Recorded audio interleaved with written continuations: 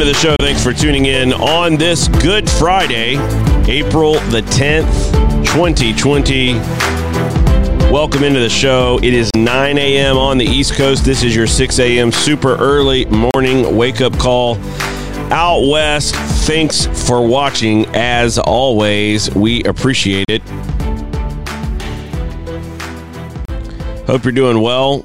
We took the day off yesterday. Feeling better. Getting back to normal and feeling like we're up for the weekend. Hopefully you're staying safe, following CDC guidelines and doing okay. For all of you out there watching and listening, I appreciate it and love the fact that we have people following the show. And one of the things that I was looking at last night in prepping for today's show is a rumor started flying around that there are rumblings. This is from @GlennCrooks. There are rumblings in the soccer community that the U.S. Soccer Development Academy on the girls and boys side may be terminated. Announcement could come as early as tomorrow. Now, I've checked with sources who have not heard any of this. So, I just want to state on the record, I have no idea. I don't have any,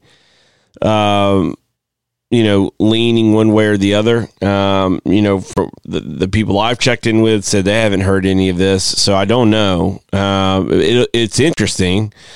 I don't like the Development Academy because I felt like it created more issues than it solved. What I would prefer to see with the U.S. Soccer Development Academy is if it remained in place, that it should have gone away from its current format and structure of gatekeepers and been open and available for everyone to join, and for the level to be based on sporting merit, and i.e. promotion and relegation, and that way you were on a team playing at somewhat at an appropriate level, while trying to minimize and reduce the impact on travel. I think that is a piece where it's not looked at enough. The amount of travel, the amount of money families are expected to pay to be able to facilitate their child's soccer experience. And so I think this is a current format not good enough. It's too insular to competition. It's too sanitized. I've just not seen the Development Academy in its current construct actually create world-class players. I think we've seen that. For a country this large, we should be putting out a lot more really, really good players with the potential to be world-class than what we see. And I think that the structure of the academy system, including the financial ramifications as well as the gatekeeper aspect of it, has limited its ability to be successful and be as impactful in a positive way as it could have been. So I don't know. I don't know what's going to happen here, but whatever happens, we shall see. Some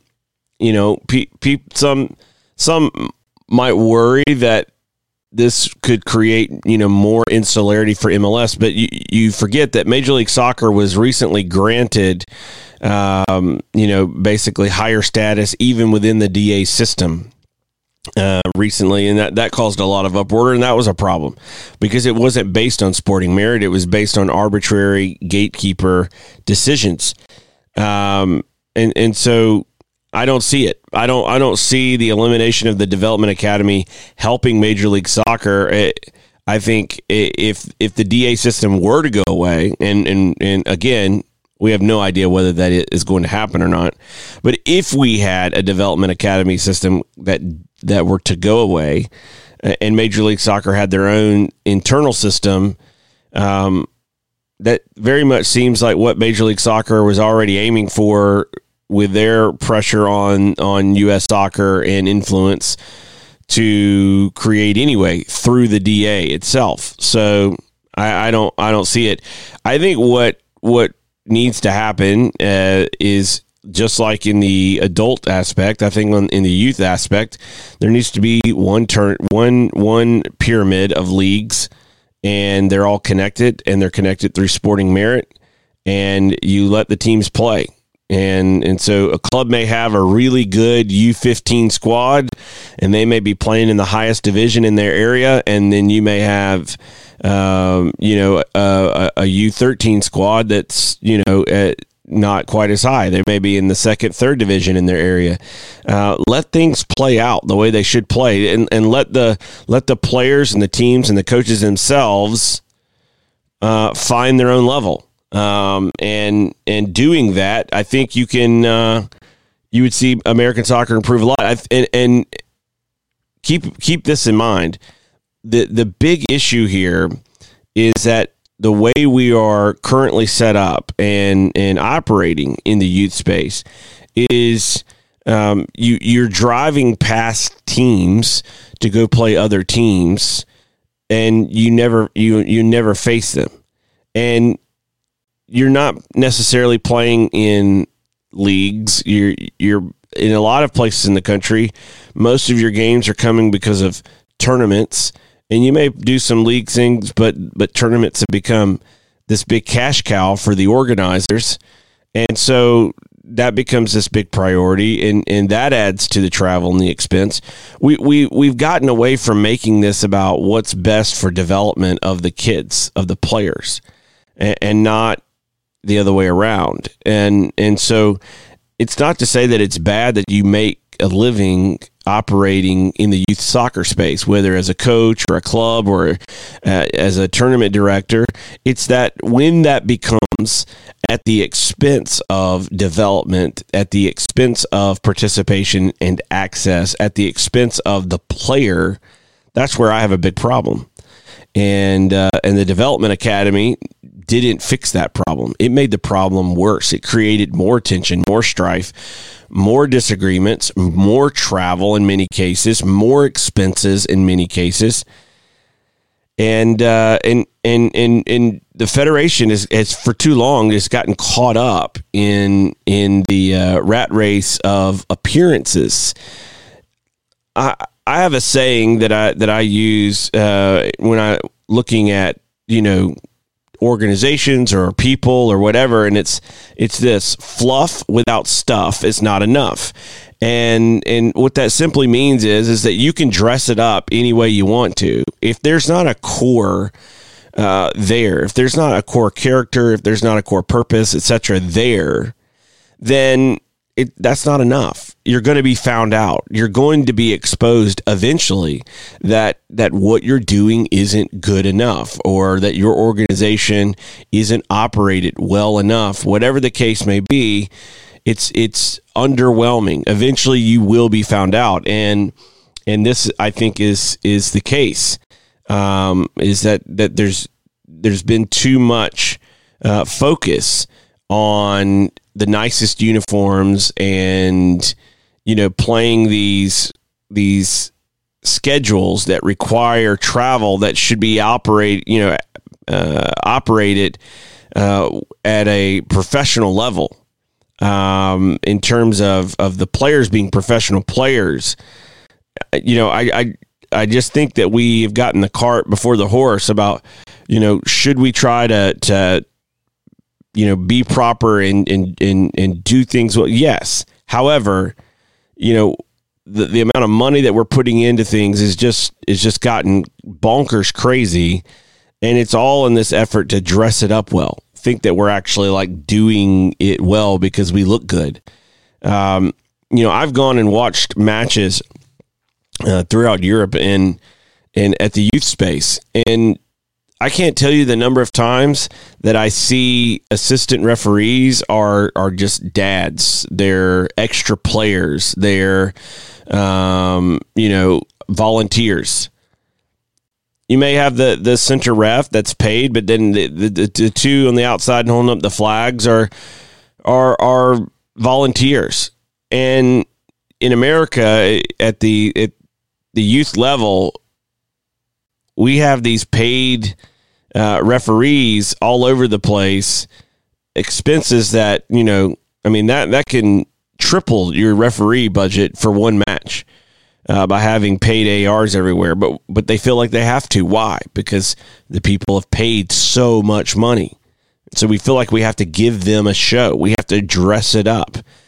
So maybe we should get back to the priority. Like, how do we make it a great developmental experience, a great experience for the player, a great experience for the families, and get the focus where it should be, on the actual game. And then we do get the things around it done well, but not at the expense of that.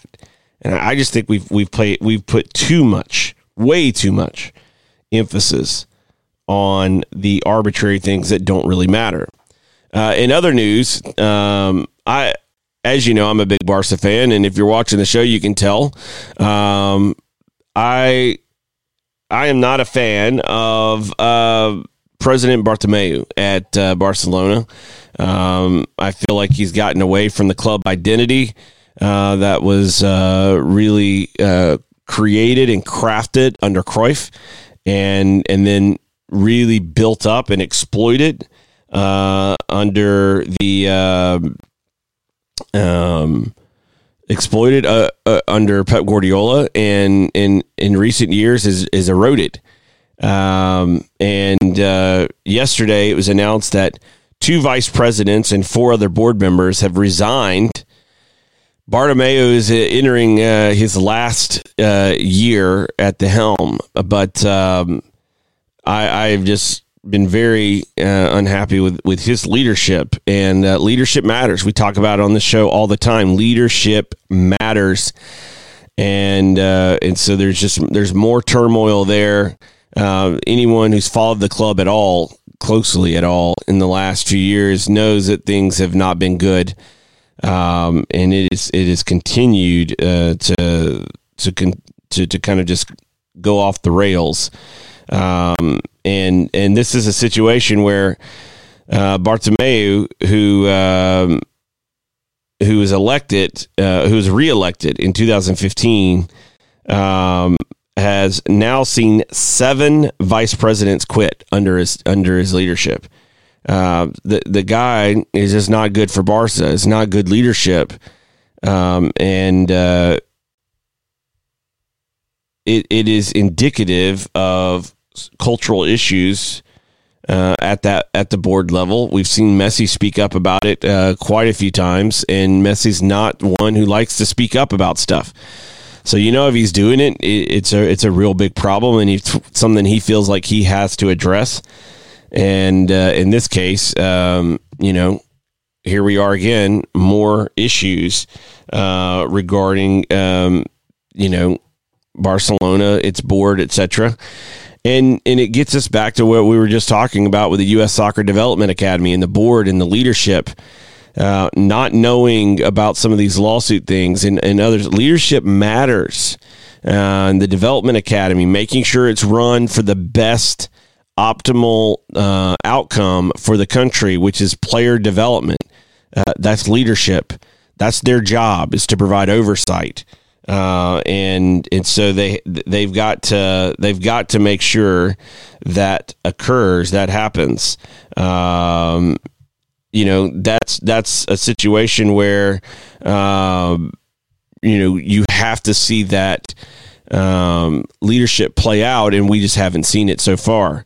So it is curious to see. We'll see if Glenn Crooks' tweet comes out. It's just going to depend on some of that news and just kind of following where that goes. I don't know. But that was an interesting rumor that broke last night. Again, my sources have not confirmed that rumor, so we'll see if anything comes of it today or in the future, but it was definitely eye-catching. Speaking of eye-catching, you should go to ductigbrand.com, DUKTIG brand.com. Order yourself a notebook or a t-shirt get ready for the upcoming season. We will have soccer again, and we will get through this pandemic and eventually be back out on the fields. And there's never been a better time than to do it, than today. And use promo code DWShow, and you'll get 10% off of your order at ducticbrand.com. DW Show, you'll get 10% off of your order. We'll be right back after this.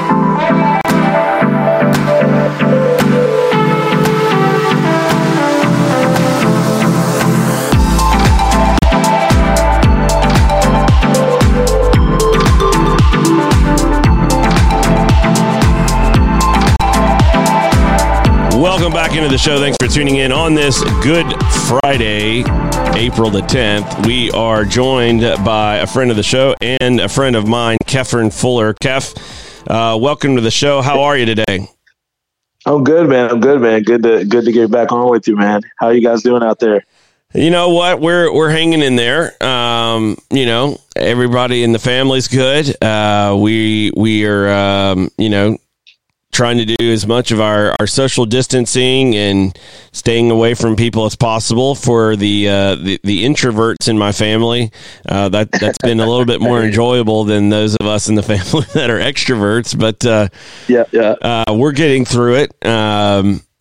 It's just one of those things where we're having to kind of let the whole thing play out and be patient and follow protocols, and hopefully, we all get back to what we really like to do, which is to get on the field and watch matches, etc. So, how are things on your side of the pond over there in the Netherlands? It's been, obviously, I think around the world, we all know everyone's going through similar situations. So it's been a little calm here, but, of course, everyone's a little bit just wondering, obviously how to keep people safe and obviously practicing social distancing. But actually, like some of the stores, which I don't think are essential, are open. They got some clothing stores, little baby shops, some bakeries. They have rules in place, like only 2 or 3 people can be in the store, which I assume is going around the States as well. But it seems like Holland's kind of also wanting people to use their common sense as well.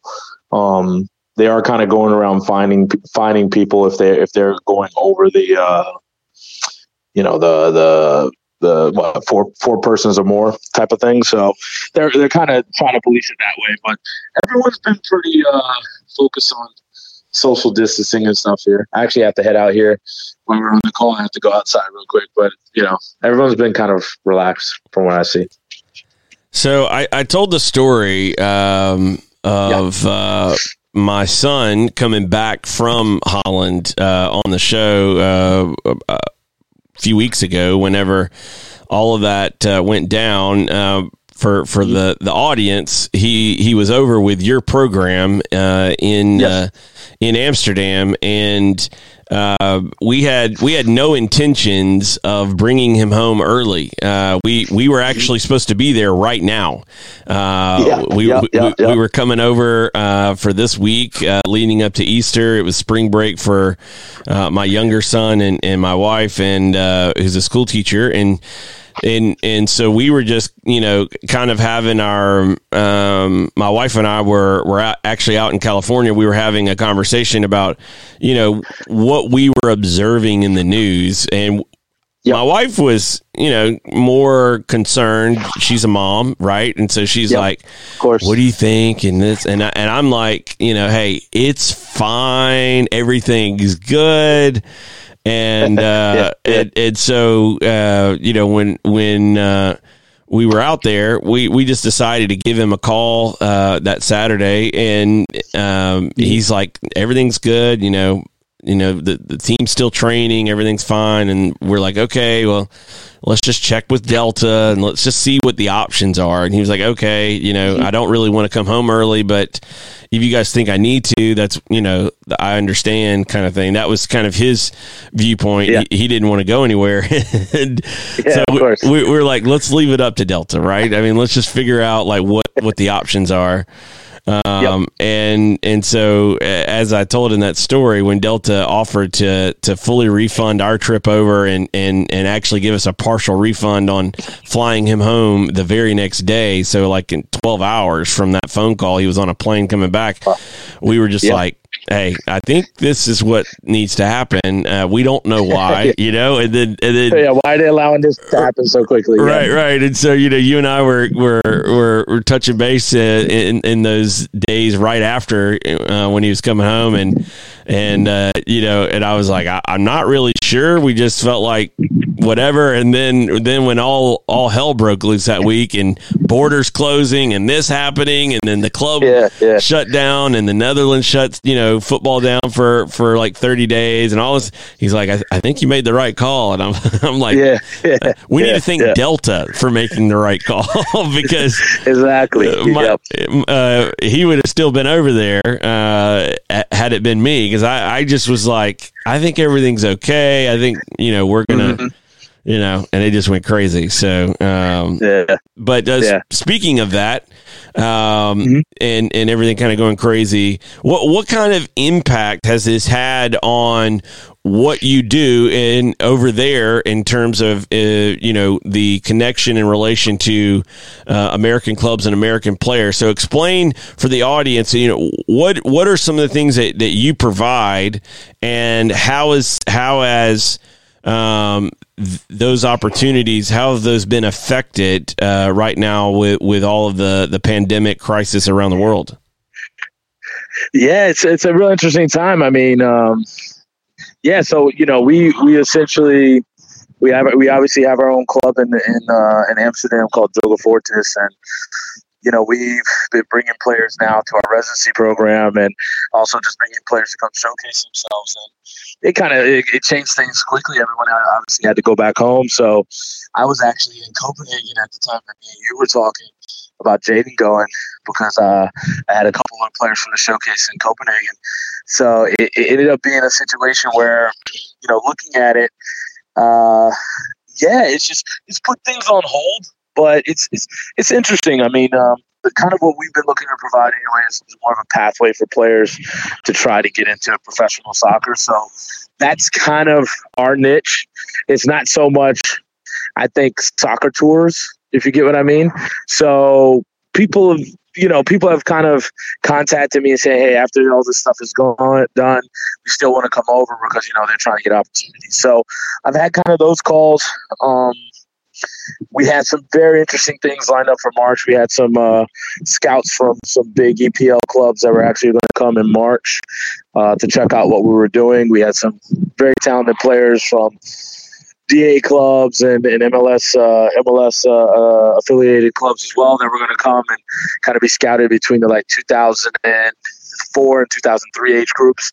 So it was it kind of put that on hold, but at the same time, it just allows us to really just restructure restructure everything that we're doing and say, okay, how is it going to work when everything opens up again? In terms of the residency, the showcase, what can we do better? How can we formulate even tighter connections with certain clubs and whatnot? So for me, it's and like for everyone, I mean, I don't think I'm in the worst position of anything, but I just think it's just now let's just see how we can make the most of it, which I think a lot of people are in the same boat. Like, how do you make the most of it and see how you can move forward? In terms of what you're seeing over in Europe, in the addressing the pandemic and the restrictions, etc., are they saying any kind of timelines for for the Netherlands, for example, in terms of lifting restrictions or getting back to normal? Basically, have they been given any kind of guidelines and updates about when that would take place and what that might look like when things kind of are getting back to normal? Yeah, I mean, April 28th is the new date they gave us, but I think that's just the date that they give us to say, okay, yeah, we're going to go another month type of thing, if you get what I mean. They haven't, I mean, what I'm kind of hearing, the sentiment that I get is maybe around June, July, like things will start to come back. I mean, the prime minister came and said that there's not look, it's going to be a long time before we get back to normal, but I think he meant just totally operating how we were before. I think they'll start lifting restrictions and certain things because they have been doing it. Like I said, the ice cream shop around us opened the other day. Certain small businesses are kind of operating still. If I'm being honest, like our little FedEx Kinko's version, a little mom and pop shop that's running, toy stores are running. Things have obviously shut down, but I've seen now they're kind of managing it. And again, I don't know if it's not for me to say whether or not it's the best way or not the best way, but I do see a lot of small businesses still operating, other than like the restaurants and kind of places where you would gather at cafes and stuff. Those are kind of shut down, of course. But things where, if you want to go in the shop and get a shirt, or I actually live above an athletic store where we live in my small town, Schachen, and they've been open pretty much throughout the whole pandemic. So yeah, it's been kind of hit and miss. With it hasn't been a total shutdown in my opinion, but things have but people are obviously practicing social distancing and whatnot. But we just wait for the 28th and see what they say. So I wanted to. I don't know if you saw this late last night here in the States. There was a tweet that came out from Glenn Crooks saying that as early as today, there could be an announcement that the U.S. Soccer Development Academy for the boys and girls were going to be terminated. I checked with some sources. I have not had this rumor confirmed. So, I don't know exactly what that would mean, if that means terminated for the season, if that means terminated permanently. I have no idea. But I wanted to get your thoughts about inclusivity. And, before moving, full time to Holland, you were based in the, DC metro area and you were running Joga domestically, stateside, as a club and developing players and in trying to provide opportunities and pathways, from this side of the pond.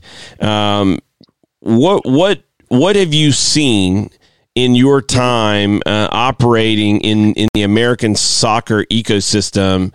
What have you seen in regards to access and in regards to opportunities and inclusivity for clubs, for players, etc.? Yeah, so essentially when it comes to American soccer, it's that's essentially the biggest issue. That the word that you said, inclusivity. It's you are, which I understand. There's always a kind of barriers that you have to overcome. That's just everything in life and anything that you try to do. But the barriers that I think are witnessed in the States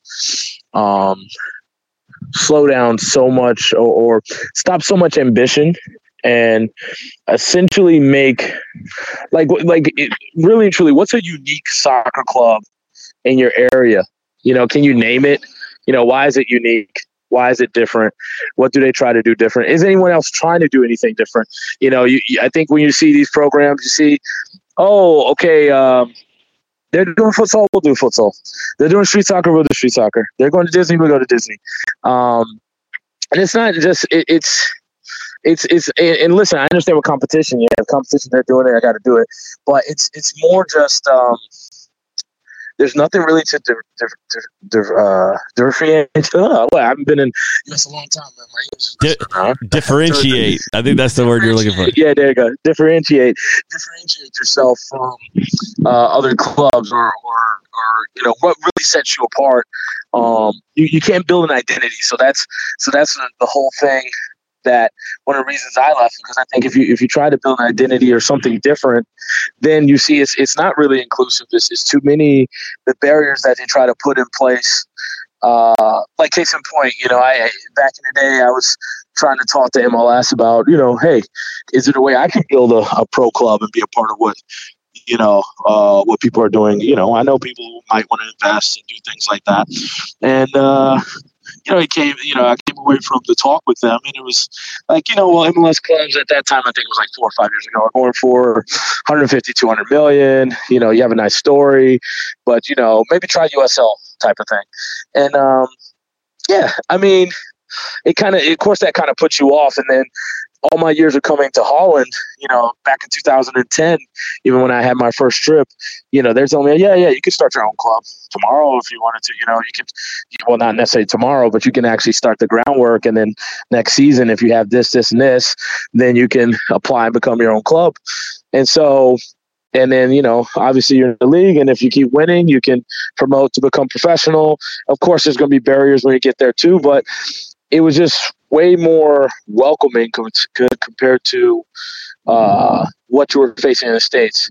And then that just leads to our whole ecosystem and how every club, coach, player, parent, investors, everybody, that leads to how you operate and why you do certain things. That's why we have a lack of world-class players, or considering how much money is being put in the game, how many people are playing the game. So a lot of potential is being missed. So I just saw it as, for our vision and what we're trying to do, we can never really attain that in the States, how it's currently constructed. There's no way that we can do it. And so for us, it said, okay, it's better just to come over here and shoot our shot over here. If you miss, you miss. But at least we have an opportunity to try to essentially, go for it, and the crazy thing is that you meet people here and they think the project's very interesting and they see, okay, well, let us know how you're doing with this. And there's more interest in investment and, we want to sponsor this or we want to do this. In the States, I never really got that. You know what I mean? You're, what are you going to say? I have a youth club and, people will talk to you about sponsorships if you have 5,000 kids or something. You know what I mean?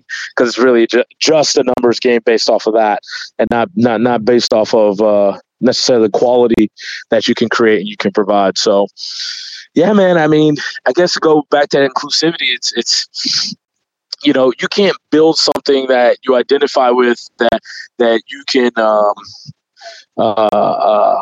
that can compete at the highest level. In my opinion, I mean, I think there's definitely more clubs coming from different backgrounds probably than more before, I assume. But still, you're kind of on the outside looking in. Like, how do you get into DA? And going back to you saying, like, determination of DA. Like, how do you get into DA? Who why does this club get into DA and this club doesn't? What are the what are the parameters? What's needed to do that? And that's something that a lot of clubs and a lot of people should know. It's for me. It's like is so exclusive that it made no sense to keep pouring so much energy in the game stateside, especially from a development standpoint. So our focus has been saying, okay, if we can't pour energy there, then we're going to try to do it over here. So come here, come get exposure, come get developed, come get scouted, and go from there. In terms of development and the impact of inclusivity on development, yes. A lot of times, and I was talking about this earlier in the show when I was discussing this rumor that broke yesterday, late last night, about the termination or possible termination of the U.S. Soccer Development Academy. Is that in my view the focus in youth soccer does not place as its primary focus the development of players, and there are other ancillary, arbitrary things that are a focus. Like you mentioned, the quantity of players in your club, the stadium or home grounds, the amount of money you have in the bank account, all of these things that have zero, and I mean zero, to do with player development. So when you look at inclusivity and it's in the lack of inclusivity and its impact on player development, when you were running stateside, Joga stateside, you could have the best squad at, let's say, U15 in the area, or U12 or whatever, but it didn't mean anything. Yeah. Access was not granted just because you were developing the best players. It was like, okay, great, we'll take it from here. And you were, you had the realities, because this is something I think that a lot of people just aren't necessarily fully aware of. The realities of these development academies, Major League Soccer academies, but other development academies coming in and basically, recruiting players over a certain age. When it got into those U.S. Soccer Development Academy ages, they would basically come in and say, okay, hey, we'll take it from here. Guys, come over here and play for the development academy, and not being allowed in, the not having the access as a club to that environment, and not being inclusive in that way, as I understand it, had a very adverse effect on your ability to continue to develop and operate at older ages because of the fact that there wasn't inclusivity. Walk us through some of that you experienced at kind of the last, 12, 24 months that you were operating Joga proactively, actively here in the States, in terms of this lack of inclusivity and the impact it had on you being able to retain players that you were developing. And it wasn't necessarily they were leaving for greener pastures from a development standpoint. It was more about the pomp and circumstance and the kind of like, hey, I want to be the cool kid and have that, DA badge. They're telling me they can do more for me than a non-DA experience. So for the audience, can you walk us through that, what you experienced those 12, 24 months of the impact of not being inclusive? Yeah, so the last 12 to 24 months, we actually created a concept called Joga 30, where we were like, look, we only want to focus on the 30 players maximum between myself and my colleague James Myers, and focus and say, hey, you want to focus on trying to become professional, put yourself in the best position to become professional. We're going to train, 5-6 days a week. We have mixed age groups. It's about really just helping them get opportunity and kind of showcase them and whatnot. And to be honest, I think the kids were pretty dedicated to it. But right when our first year of doing that, that's when the DA was being created, in terms of going to other clubs.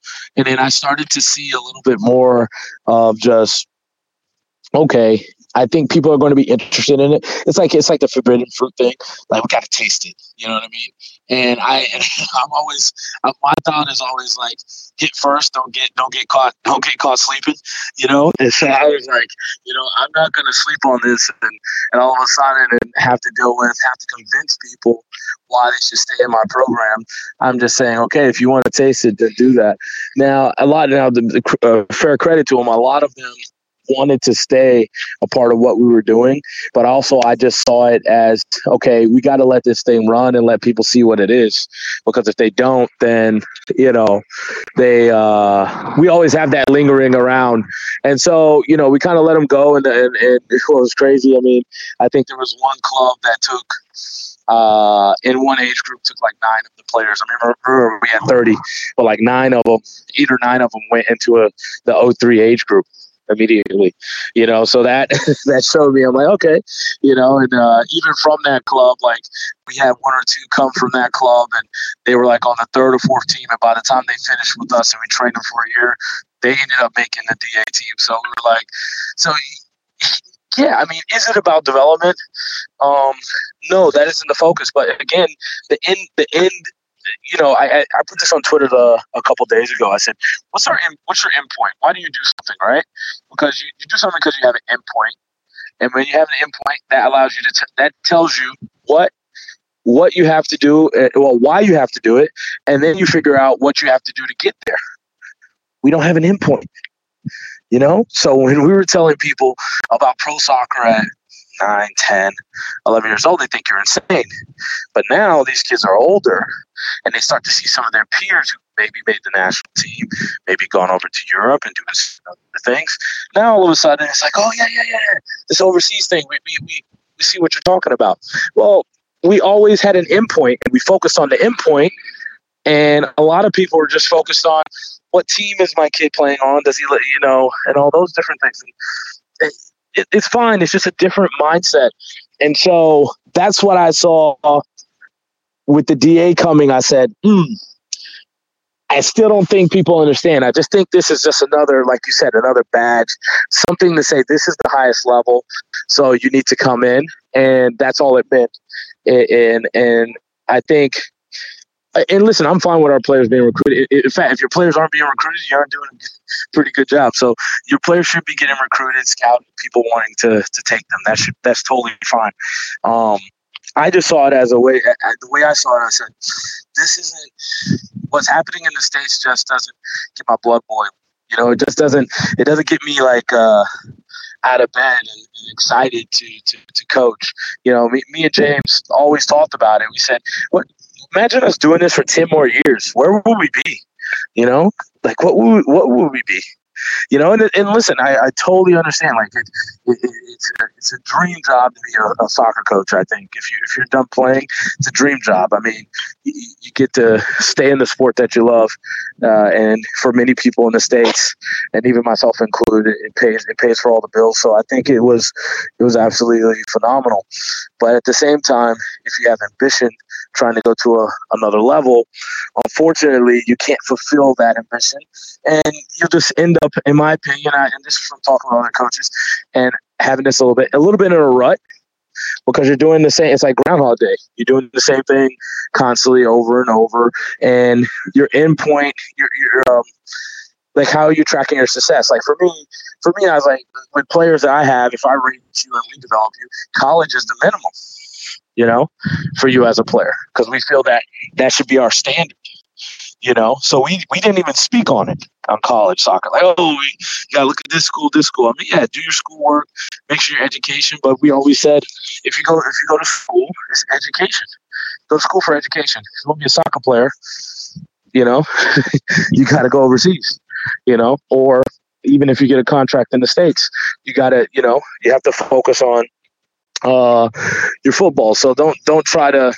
To me, I don't necessarily. I just told him from my experience with George Mason.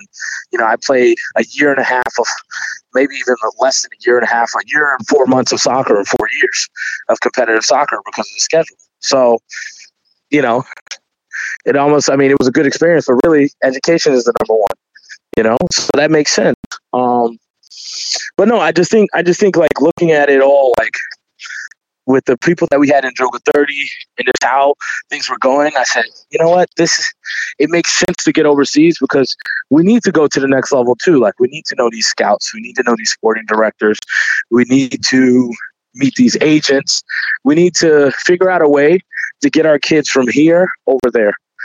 So the only way you could do that is more efficiently, in my opinion, is being over here. So yeah, that's kind of what happened. And yeah, I mean, with the DA, the first year after the report of it, most of the players were disgruntled.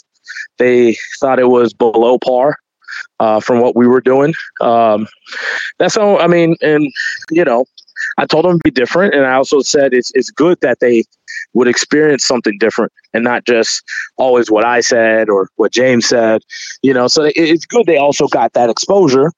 But yeah, I mean, they did say that they think the level wasn't as high, and but what was great from that, I think 4 or 5 players moved overseas out of that group the following year, so they actually still stuck with the dream. They saw the DA, they stuck with the dream and said, hey, we're going to go and check this out and go overseas and try to make the most of ourselves.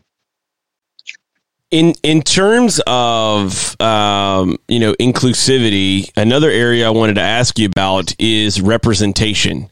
How important is it for kids of all backgrounds and all ethnicities to see an example?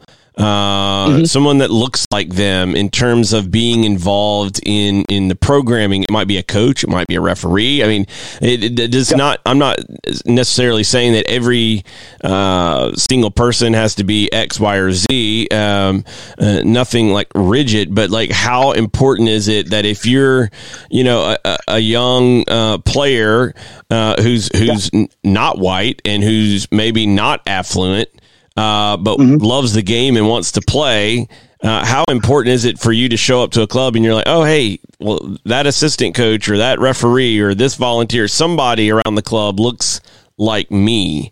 How important is that, in terms of inclusivity and how have you, as part of that answer, compare and contrast what you've seen in Europe and especially in Holland versus what you would see, in a typical experience, youth soccer experience in the States? Yeah, I mean, I think what's interesting here is so I'll speak on Amsterdam. People do kind of. Which everywhere. I mean, they kind of, like our club is about, I want to say 80-90% Moroccan. We have some Suriname kids. It's pretty much Moroccan and Suriname at the youth level. Then when you get into the other teams, the first team and some of the friendship teams, it's mixed everything. I mean, it's very important. I think it's very important for people to feel, like I said, represented. It makes them feel comfortable, of course, when they can relate. A lot of people, even when people say, I don't see color, I don't see those things. Like, no, it's okay to see that someone's a different culture or a different color. Because, like, in my opinion, I don't think you just wipe that away. Like, it doesn't mean necessarily that you have to treat anybody differently or with a lack of respect. But I think it's okay to notice, you know what I mean, that someone's from a different culture or from a different background. And I think for a lot of, let's say, players in the States, there's times you can get into teams and you have nothing to relate to. You don't have that. Also because of how this, how it kind of works in the States is, your parents drop you off to training, they drop you back. They pick you up, they bring you back, they bring you to the games. Everything's kind of planned around them. Where like at our club, me and James were talking about it the other day, 10, 11, 12-year-olds are riding on their bike. Jaden, who was with us this whole summer, not in the summer, sorry, the spring, if you look at the showcase group, you had guys who were Puerto Rican, Brazil, African, African American, white American, all those different groups. I think even Filipino.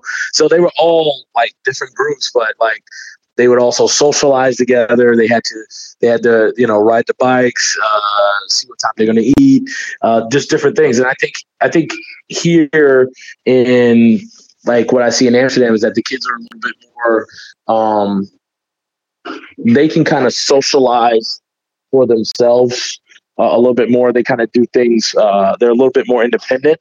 So, they kind of do things. They kind of do things on their own schedule.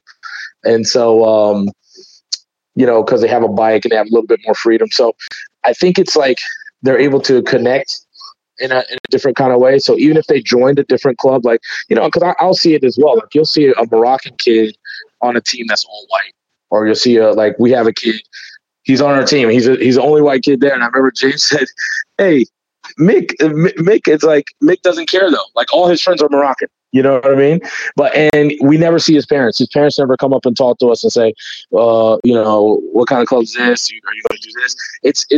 It's just more what we see from the experience that we've had. It's just way more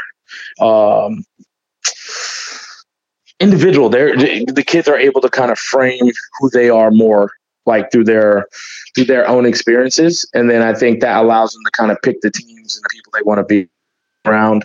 And some people are of course more comfortable just being around people from their own culture, but then you also see the mix as well. So yeah, I mean that's the thing I kind of see. I think I think in the States, I think if you're coming from, let's say, an immigrant background and you join like one of these clubs, it's sometimes maybe harder to fit in because you're definitely going to have to include, like the parents are going to have to include this family to be a part of it and that type of thing. And so that can be, challenging, for some groups, and for some it works well, for some it doesn't. But that's just my observation from what I've seen. Yeah, and I've seen that as well. I mean, I think that the big difference is when it comes to the inclusivity is the conversations that are had as part of just the culture of the organization. You have a different, perspective.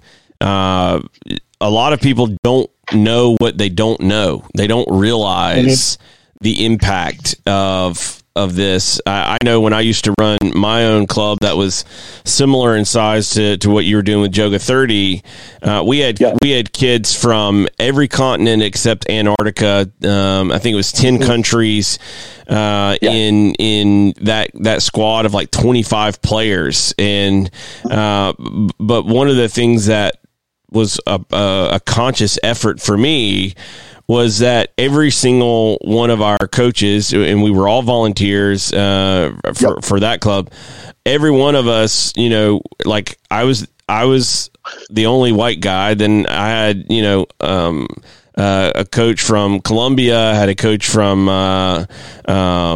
Uruguay who was an assistant coach. Like and so they helped, build bridges and make connections in communities that, that we wanted to help and provide access and opportunity to, and for. And so that was a conscious effort. Our conversations were different, because, we were looking for players on the outside, of the system. And it was the dream at the time was to get to a place of what you were talking about, where, our standard is no less than college and whatever. But our first year or two in, when we were doing this, our whole goal was, let's just get kids playing that don't have the opportunity right now. And so, in that we saw, the connection and what was kind of funny to me. And now, at the time I had never been to Europe. And so now, having gone to Europe so many times, seeing this stuff for myself, I feel like we created a little bit of European football culture in that inside of that club. The DNA of that club had a global perspective, and I think it's why we had those players from all over the world who felt comfortable as part of this, hodgepodge of kids from all over, coming together, because their families as well as our kids, it was more of something they were used to from where they were from, rather than the homogenized setup that so many encounter. And I think, as I look at, the landscape of American youth soccer, that word inclusivity, opportunity, access, all those things, representation, it matters, and it matters a lot more than I think in America that we realize in American youth soccer. I just think that lack of, your ability to go into a community and build whatever club you want to build, and people say, well, you can do that. No, you can't. You described today the barriers that you come up against, as you build. You can start that way. You can try to, build an identity, and you could purchase some land, and you could do some stuff, but eventually you're going to hit that glass ceiling. How do you break it? How do you get around it? That's been something that I think has been very tough for a lot of people to work out and work through. There are certainly some outliers out there that have tried to find success in different ways, and I'm not saying it's impossible to do, but it's, as you pointed out, it's not welcomed by the U.S. Soccer Federation. That is not the posture, the mentality of the federation to do it that way. So, look, as you look into the future, best of luck with all this stuff going on. How can people connect with you, follow your work, and if they want to know more about the club experience, the opportunities that are available in Europe, how can they connect with you to learn more about those as well? Yeah, I mean, they can connect with us at what are the email? If you follow us on Instagram, or my Instagram is at Kephern Fuller. I'm pretty active on there, but then also for the club, jogasoc@gmail.com. And I mean, if you look us up, I guess I can also put the website www.joga-ams.com. For like Joga Amsterdam. And so, I mean, they can follow us there. Joga Fortress. I mean, pretty sure if you put anything in Google with Joga, you'll be able to find us and check out what we're doing. But I mean, we're just steadily building. I mean, I think we're just at the first, we just put our shovel in the ground, as they say, so we're just starting to dig out to build a foundation. So we're definitely looking for players that are very, very motivated. They have to be very independently motivated. I mean, that's the one thing, even with Jaden coming over. I mean, he came over for the first residency part he actually did by himself over with us. And then when we had other players, he came for the second portion. He came, I think we talked about it. He came back. He was already independent, but I think he came back even more independent, but also just very motivated himself. And so we're looking for players and kids that are very motivated to try to reach their goals, no matter how big, to develop themselves. And and we want to, when they come on our trips or things like that, it's very focused. We want you to focus on trying to become a professional and try to figure out what that means, and that's something that we try to help the players understand what that is.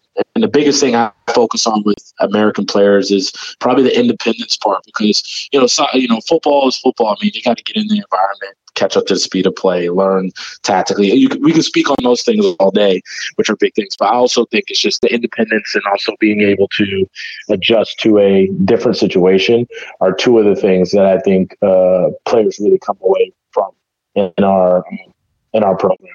So, those are some of the ways you can find us, and that's kind of I guess what we're looking for over the next coming years.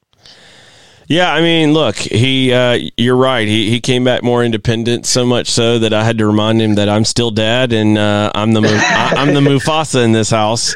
And you're Simba. So just remember, right? And exactly. And his retort was, "Well, you remember Mufasa died," and I was like, "Okay, all right, let's go." It's been good. It's been a great experience for him, and I think others would get a lot out of experiencing different culture and different opportunities as well. So, Kev, thanks for joining the show. We appreciate it. Best of luck. Stay safe over there. Say hello to the fam for us, and like I said, hopefully all this will get over sooner rather than later, and we can somewhat get back to normal going forward. So appreciate your time today. Hey, you too, man. Hey, thank you again for having me on, and all the blessings to your family as well, man. Thank you. That is Kephern Fuller. Again, check him out on Instagram. You can check him out at joga-ams.com as well, and see what they have going on. Our sponsor this half hour is Charity Water. You can learn more about Charity Water at charitywater.org. They provide clean drinking water to people all over the world, and you can be a part of that story today by going to charitywater.org. We'll be right back after this.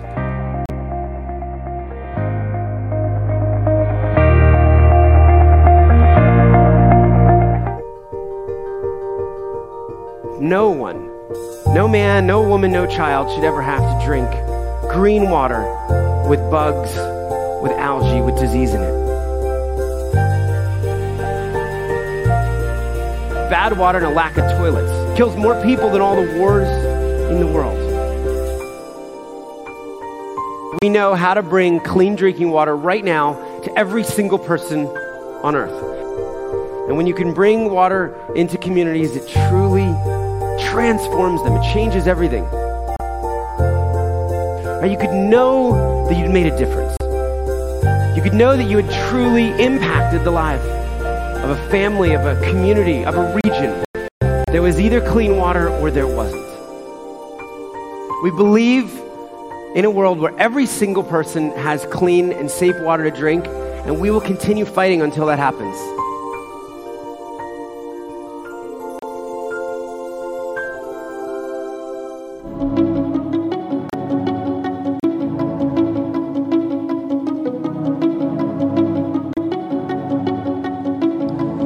Thanks for watching the show. Thanks for tuning in today. We appreciate it as always. Hope you have a good Friday and a great Easter weekend.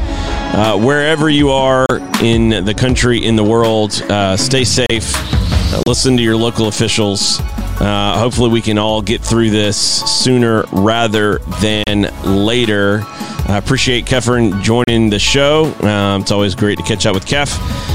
And look, we'll keep monitoring this situation with the Development Academy and other aspects of U.S. soccer, as we always do. Stay safe. Enjoy the weekend. We'll see everyone again on Monday.